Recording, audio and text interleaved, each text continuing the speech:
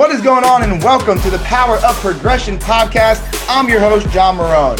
Thank you very much for joining us on today's episode. And please do not forget to like, subscribe, follow the podcast, write a review, and then share it out to anybody who could take the value from today's episode and put it into their life. But now it is time to help you design the life you've always wanted to live, creating the ultimate version of yourself, and jump into the episode. So let's get it popping.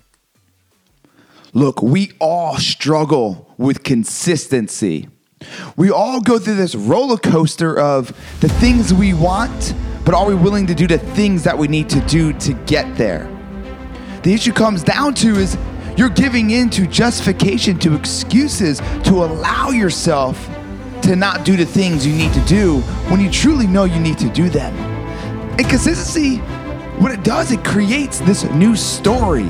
It creates this new roller coaster in your life, and that roller coaster is a roller coaster of income coming in. It's the roller coaster of emotions that creates the thought that thinks you can't have what you want to have.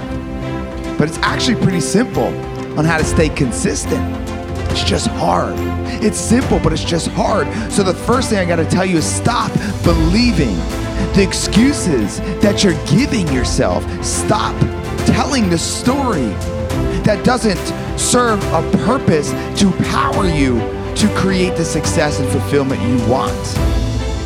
This is how you do it. The first thing is this, and write it down and live by it. Consistency will die without a strong why.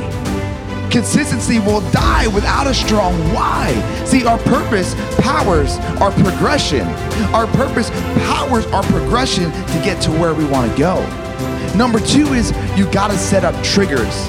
Triggers that allow you to take the action to then create the habits. Set up the triggers that allows you to go ahead and progress that day, that week, that month, that year.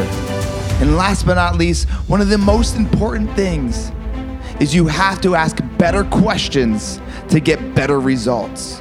The reason why you're not consistent right now is that you're not willing to ask yourself the questions that need to be asked day in and day out.